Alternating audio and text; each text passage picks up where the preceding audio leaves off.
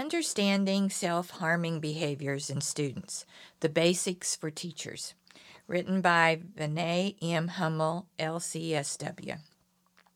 Self-harm or self-injury is often used as a way to manage intense emotional distress. As its core, intentionally hurting oneself is a coping mechanism that serves a variety of functions, including distracting from emotions, creating physical pain to feel something when experiencing numbness, enacting a form of control when feeling out of control, and engaging in self-harm as punishment. While it is true that self-harming behavior is separate from suicidal behavior, due to the lack of intent to die from the action, research has indicated that engaging in self-harm increases the risk and likelihood of experiencing a suicide attempt. Additionally, serious injuries can occur from self-harming behaviors even when suicide is not the intention. Examples of self-harm and warning signs to watch for. The prevalence of non-suicidal self-injurious NSSI behavior during adolescence is an important topic of awareness for teachers. Most often, NSSI takes place in the forms of cutting, carving, burning, scratching, and hitting, and these behaviors are considered outside of the social norm. It is common for children engaging in self-injury to try to hide the behavior out of shame and embarrassment. It is important to remember that self-harm is a form of coping. If the student conducting self-harm had effective skills to address the emotional challenges, they would likely utilize those instead, including asking for help. However, the stigma often associated with needing psychological help continues to be a barrier to seeking support. As a teacher, you are in a unique position to spot the signs of student self-harm. The following are some warning signs that could help you identify a student potentially struggling with NSSI. Wearing long-sleeve shirts or long pants, even in hot temperatures or under typical physical education uniforms. Visible scarring, picking, rubbing to create a skin burn such as with an eraser, or scratching at themselves, particularly excessively and potentially while seeming distracted or in distress. Fresh wounds, including cuts, bruises, burns, and other wounds. Explaining away frequent injuries as an accident.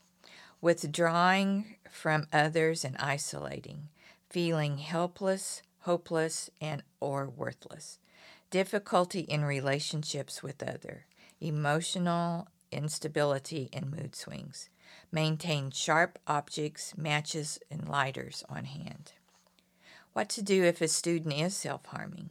If you have concerns that a student may be engaging in self-harm, follow your instinct and take action.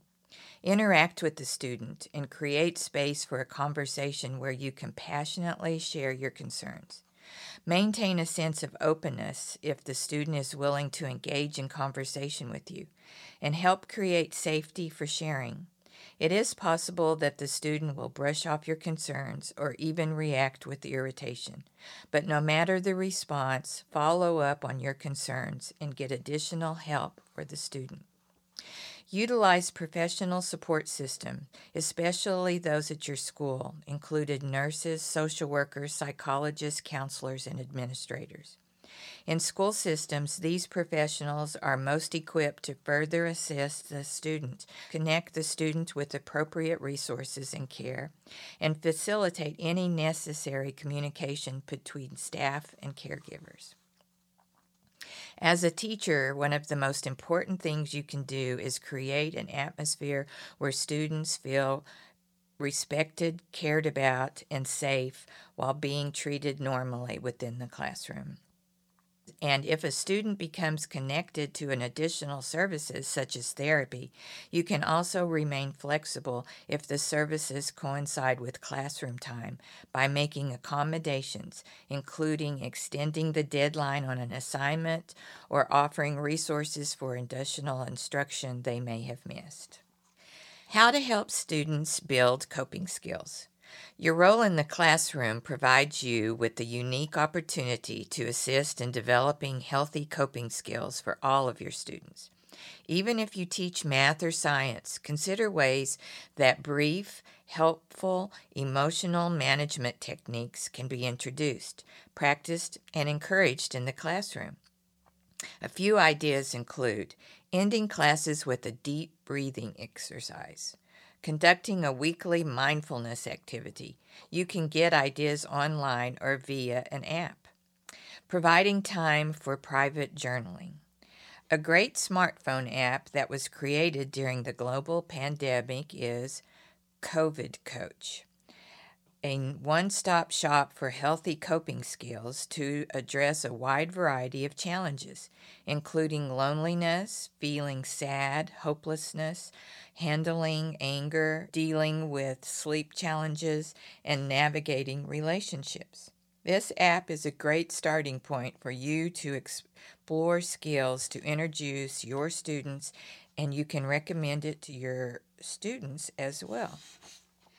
Lastly, while we're on the topic of the pandemic, the reality of virtual schooling can have a dramatic emotional impact on students. The nature of increased isolation, stress, and anxiety can increase the risk of self-harm among students, and distance teaching can make noticing warning signs even more challenging. But know that one of the biggest ways you can have an impact is to just be present, tuned in, and available. Continue to lean into your students, especially when you have concerns for possible self-harm, and reach out to the professional support roles you can provide additional assistance. Venee M. Hummel, LCSW, is a clinical social worker and clinician at a Stephen A. Cohen Military Family Clinic at Centerstone in Clarksville, Tennessee, and an instructor at the Garland School of Social Work at Baylor University. She provides clinical services to veterans and military-connected family members with a specialty focused on evidence-based treatment for post-traumatic stress disorder, suicide prevention, and the impact of deployment on children, couples, and the entire family. She has previously completed a fellowship in combat trauma research, assessment, and intervention at the Strong Star Research Consortium and Consortium to Alleviate PTSD at Fort Hood, Texas. Ms. Hummel is also the proud daughter of a U.S. Army soldier with over 30 years of active duty service, and she is honored to dedicate her career to giving back to the community that helped raise her.